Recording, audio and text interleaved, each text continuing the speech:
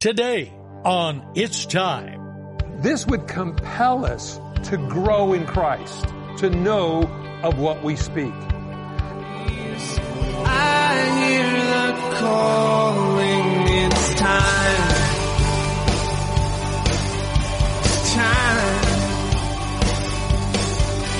It's time. Welcome to It's Time, the daily Bible teaching program of Mike Kessler, pastor of the River Christian Fellowship in Twin Falls, Idaho. Today, we're going verse by verse through the New Testament book of Acts. So follow along as we join Pastor Mike. It's time these wounds to heal.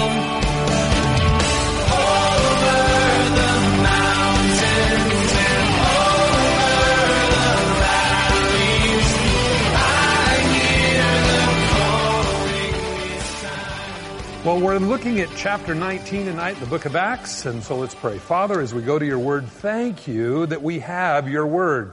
Thank you that we would know what to expect as we walk in your footsteps. And so we ask you now that your Holy Spirit would touch us and refresh us, cause our eyes to be opened.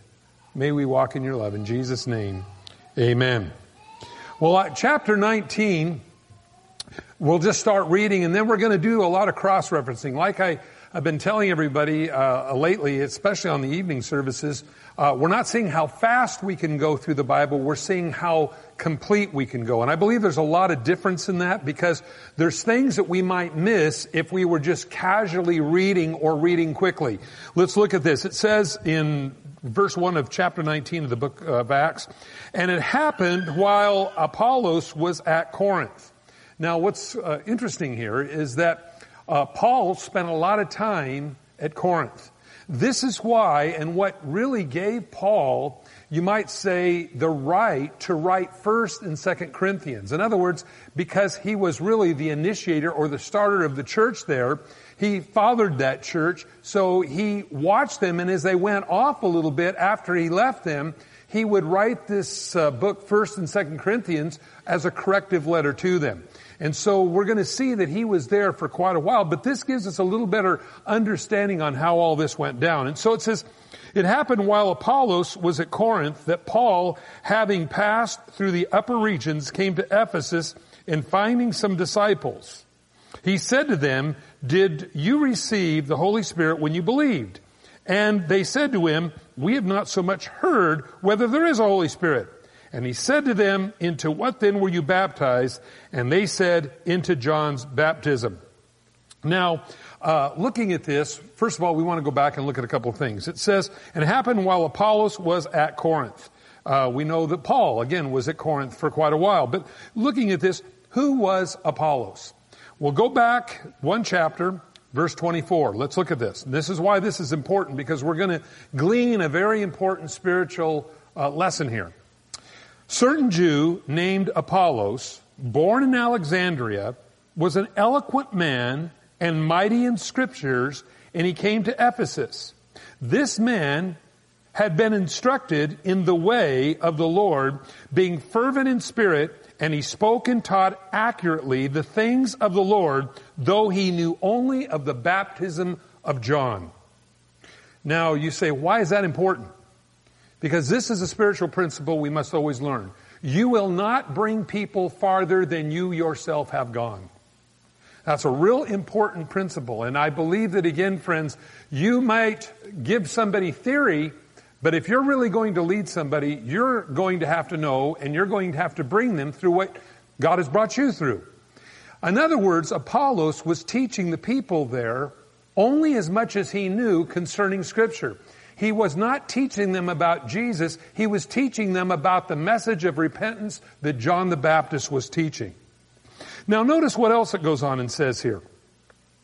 It says, came through the upper regions, he came to Ephesus and finding some disciples. So we know that Paul was very busy as well as Apollos. But Apollos had been going around.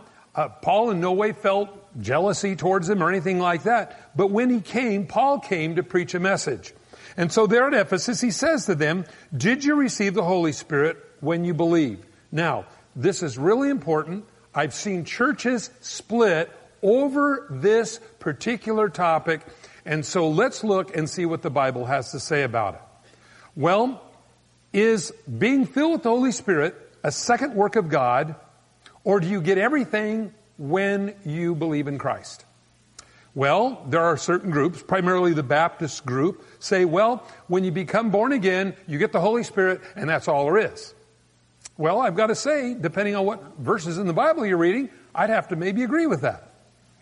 But then when I come to this particular verse in the Bible, I have to say, well, then it also appears, though, that it's possible to believe and yet not be filled with the Holy Spirit and empowered. Now, I don't believe we know who God is without the Holy Spirit revealing who Jesus Christ is to us. I believe that's one of the works of the Holy Spirit. So here's the problem. There are groups that say, well, have you been filled with the Spirit since you believe? You might hear this verse said in a Pentecostal type of church. Is it accurate? Well, certainly it is. We find it right here. At the same time, is it possible to receive the full empowerment of the Holy Spirit when you believe? Well, what does the Bible have to say about that? Well, if you like to make notes in your Bible, and I suggest you do on this particular topic, write down Acts 10:44, 5 and 6. Acts 10:44, 5 and 6. I'm going to back up, and I want to read this to you because this is important, because I really believe that in Christ, if we look at the entirety of Scripture, I believe we can remove a lot of the things that would divide us. I believe it's simply understanding and teaching the whole counsel of God's Word, which will remove, you might say, these issues of division. If we want to look at it, we might say with an open mind by the Holy Spirit. And so as we look at Acts 10, it tells us here, and this is where Peter was preaching to the, this is where Peter was preaching to them and to the Gentiles. Now this is where Cornelius had went and got Peter, and Peter had this dream, the sheet come down from heaven, all kinds of unclean animals rise, Peter, kill and eat. And Peter said, not so, Lord. And 3 times this happened. And so finally Peter got the message. We find him now at Cornelius' house. Packed up, went over to Cornelius' house. And while he's there, he begins to preach to all these Gentiles, Cornelius' friends, who came to hear the message of Christ. Now let's just look at this. While Peter was still speaking these words, now he was speaking to them concerning salvation message. He was preaching them a gospel message. I can just see why Peter is preaching. Cornelius desiring, because the Bible says he was a devout man, wanting to know really God. The Bible says when you seek Him, you'll find Him when you search for Him with all your heart. Having a desire for God, I can just see the Gentiles there. Peter's preaching, they're going, yes, this is good. And all of a sudden, look what it says. While Peter was still speaking these words, the Holy Spirit fell on all those who heard the word. And those of the circumcision who believed were astonished, because as many came with Peter, because the gift of the Holy Spirit had been poured out on the Gentiles also, for they heard them speak with tongues and magnify God. And Peter answered. Wow. The point simply being is this. Is it possible to receive the full empowerment of the Holy Spirit when you believe? Well, based upon Acts 10:44, I would say absolutely. But does it always happen that way? No. This is why it was important for them to obey what Jesus said. He said, go to the upper room and wait. And the Acts chapter 2 experience came upon those that were in the upper room. So we find then that it is possible, upon believing, to receive the full boldness, empowerment of the Holy Spirit, as it happened in Acts 10. But we also find that the work of the Holy Spirit can be, the empowerment can come after a person's conversion. And Acts 19 deals with that particular topic. Now you say, why is this important? Because it will protect you with people that come along saying our way is the only way. When we find that we deal with the Holy Spirit, we like to put God in a box. And I have found you can't build a building, a box big enough to contain God. And so the reason why that's important is because we need to be careful if we're going to get dogmatic on something and even start a whole new denomination over something without fully looking at what all the other verses say about that particular topic. This is why many of the cults mislead oftentimes even Christians as they go door to door with their distorted message of, so to speak, God's Word, by knocking on your door in their nicely dressed suits saying, Jesus was just a man. And they show you all the scriptures where Jesus was a man. Jesus in the Garden of Gethsemane, praying and sweating great drops of blood, and showing him praying to his Father. And they're very clever to show you all the verses of where Jesus was a man. And very cleverly also not showing you all the verses where Jesus claimed to be God and claiming to be deity. John 8:58, before Abraham was, I am. John 8:59, and they picked up stones to stone him. Why did they pick up the stones to stone him? Because claiming to be the I am, which he did in John 8:58, was the same name of God used in the Old Testament when Moses said to the burning bush, who shall I say sent me to Pharaoh to say, let my people go? And God said out of the burning bush, tell him the I am sent you. So when Jesus said, before Abraham was, I am, Jesus was claiming deity. And that's what gave them, in their minds, the justification and the right to stone Jesus because of his claim of being God. Well, understanding that, we find other imbalances than through the Scripture where people oftentimes begin to teach the Bible and they've never read the entirety of the Bible. This is one of the scariest things to me that I find oftentimes today in you might say seminaries, and oftentimes in young ministers that want to be pastors, is they want to teach the Bible, but they haven't read the Bible. So, going back to Apollos, you can only bring somebody as far as you've been yourself. Apollos didn't know about the life, death, and resurrection of Jesus Christ. But he did know about the need for repentance in which John spoke of. Apollos could only bring this church or this group of people to the point of understanding their need for repentance.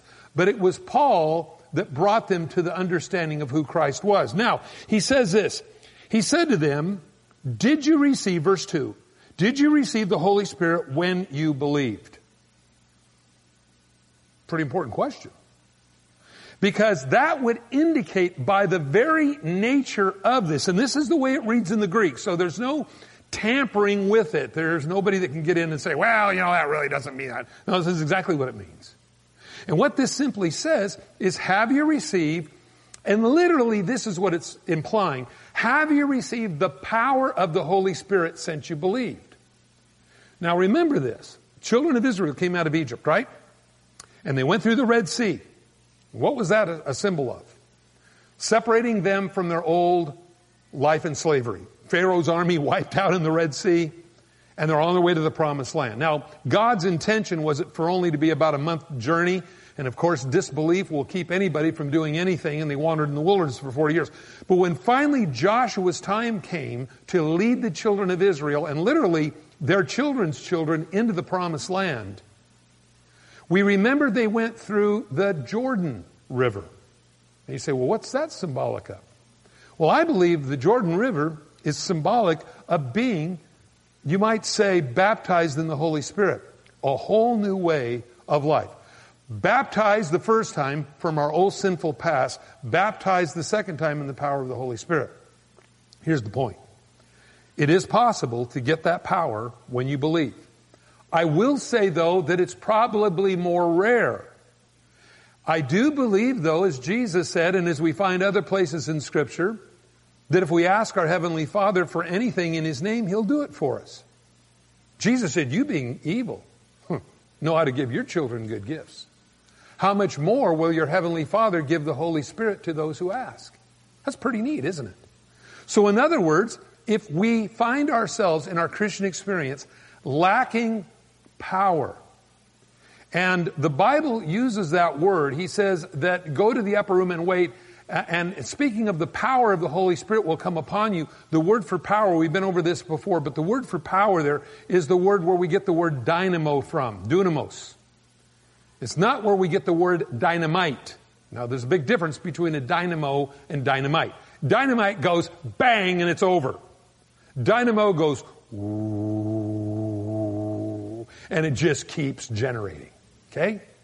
In your car, you want a dynamo, you want an alternator, a generator, a dynamo. You do not want dynamite. Big difference. Because you need that ability to generate, okay? Now, by the very understanding of the power of the Holy Spirit, tells me a couple things. First, if we need the power of God, the dynamo in our life, it tells me that the Christian experience can be a taxing experience apart from being filled. I believe this is why the Bible says, be filled with the Spirit. Don't be drunk with wine where in excess, Ephesians chapter 5. Don't be drunk with wine in excess, but be filled with the Spirit of God. Why is that? Well, because there is we leak. We had a question the other day. Somebody asked the question on Every Man an Answer. Where in the Bible does it say we leak? You heard one of the ministers use that phraseology. Well, it's not really there saying we leak, but it's implied. Because otherwise, you wouldn't need to be filled. You wouldn't need to be regenerated. You wouldn't need the dynamo of the Holy Spirit, or maybe we should use the English word, the power of the Holy Spirit, because we would always be charged up. So we know then that there is this desire that Paul writes and others to walk in the Spirit of God, because if we walk in the Spirit of God, we're going to recharge, you might say. And when you're filled up and charged, you can bring others to the place where you're at. Again, if you picture somebody that is weak and hasn't eaten for months or years, and they're trying to save other people, you need to get your own self charged up and healed up before oftentimes you can help other people. I believe this is why, and you say, well, that's too bad, Mike, about people, and too bad about you, because I don't need that. Well, something amazing. Look how many times in the Scripture the Bible says, and Jesus withdrew himself from his disciples and went up to the mountain and prayed. Now that's Jesus. And if that's God doing that, where does that leave us mortals at? I think we need to pray. And I believe in prayer, I think there's that regeneration of spirit. And you say, well, how does that work? I'm not sure, but I know it does. And I know it happens even in a carnal means. You say, what does that mean? This. Well, I really like this girl, and I don't think she likes me, and I called her and she didn't call me back, and that's probably because I'm ugly and I'm terrible and I'm this and I'm that. Girls, that's sometimes the way us guys think, okay? And all of a sudden the phone rings. Hi, I thought I'd call you back. And all of a sudden we go, wee! Okay? Now think about that for a minute. Why is it that one minute you were, doldrums and gloom, despair, and agony on me, and the phone rings and, hi, I thought I'd call you back. And all of a sudden now you're just as happy as you can be. What changed? You see, when we spend time with God, it's like God calling us saying, I love you. Oh, we go, all right. I can go some more here. And that's what happens, I believe, when we get alone with God and we begin to pray, and God begins to say, hey, as a matter of fact, all that stuff that's troubling you so bad doesn't matter in eternity. And we go, yeah, right. I forgot about that. God, thanks for reminding me and getting my priorities back straight again. That makes so much difference. So the power of the Holy Spirit is important in our lives. We need to be charged up. Paul asked the question to this group, did you receive the Holy Spirit when you believed? By the very nature of the question would indicate that it can be a separate experience. Amen? You see that? Again, let's read it. Did you receive the Holy Spirit when you believed? That's the question. They said to him, now this is a very unusual answer, by the way. We have not so much heard whether there is a Holy Spirit. Wow, that's a pretty weird answer, ain't it? Paul replies and said to them, into what then were you baptized? And so they said, into John's baptism. What then were you baptized? So here's some more verses for you. I'd like you to write this down. Matthew 28, verse 19. Let's turn over to that. Matthew 28, verse 19. You say, why is this verse important? You'll see why. Because it is part of the Great Commission. And in the Great Commission, Jesus commissioned his disciples, saying in verse 19, go therefore and make disciples of all nations, notice this, baptizing them in the name of the Father and of the Son and of the Holy Spirit. Wow. What does that tell you? So, when he says, we have not so much heard whether there's a Holy Spirit, then Paul goes, well, if you were baptized and you were getting dunked in the name or by the authority of the Father, Son, and Holy Spirit, you would say, who's the Holy Spirit? I mean, that's kind of how you were supposed to baptize people. And notice it says, we haven't even heard so much of the Holy Spirit. Then what were you baptized? How were you baptized? And so he says, into John's baptism. And I believe at that point he goes, oh, I get it. You see, because Apollos, no doubt, is who baptized them, you might say following the teachings of John the Baptist, and again, Apollos could only bring them as far as he was himself. You see, by the very nature of this, we look and see Apollos' life, and this would compel us to grow in Christ, to know of what we speak. Because otherwise, we will only give people a partial message. Now you say, why is that important? Simply this. If we don't read the entirety of God's Word, we cannot teach the entirety of God's Word. Follow that? See, you have to come to the point in your life where you say, I have to know what God's Word says about this. Otherwise, I could be teaching imbalance. Now, for those that believe that you get everything when you are born again, I would say explain Acts 19. And I've heard people explain things in the Bible that if you were alone on a desert island and a Bible washed up on shore in a waterproof container and you open it up and you read it, you could never ever in 100 years come to the conclusion that they came to in explaining away the Word of God. It just doesn't happen that way. The Bible is not a complex, hard book to read, but it is all interlaced, verse to verse, chapter to chapter, and the Bible does the commentary on the Bible. And especially, as an example, the Bible does the commentary on the book of Revelation as well. So, understanding that. Into what baptism were you baptized? And so they said, into John's baptism. Then Paul said, John indeed baptized with a baptism of repentance, saying that people that they should believe on him who would come after him, that is, on Christ Jesus. And when they heard this, they were baptized in the name of the Lord Jesus. Thanks for joining us on It's Time, as Pastor Mike teaches verse by verse through the Bible. If you've missed a program or would like to catch up, you can do so by getting it from the It's Time podcast in the iTunes store, or by downloading it from the It's Time website at theriverchristianfellowship.com. On behalf of Pastor Mike and the rest of us here at the River Christian Fellowship, thanks for listening, and tune in next time for It's Time.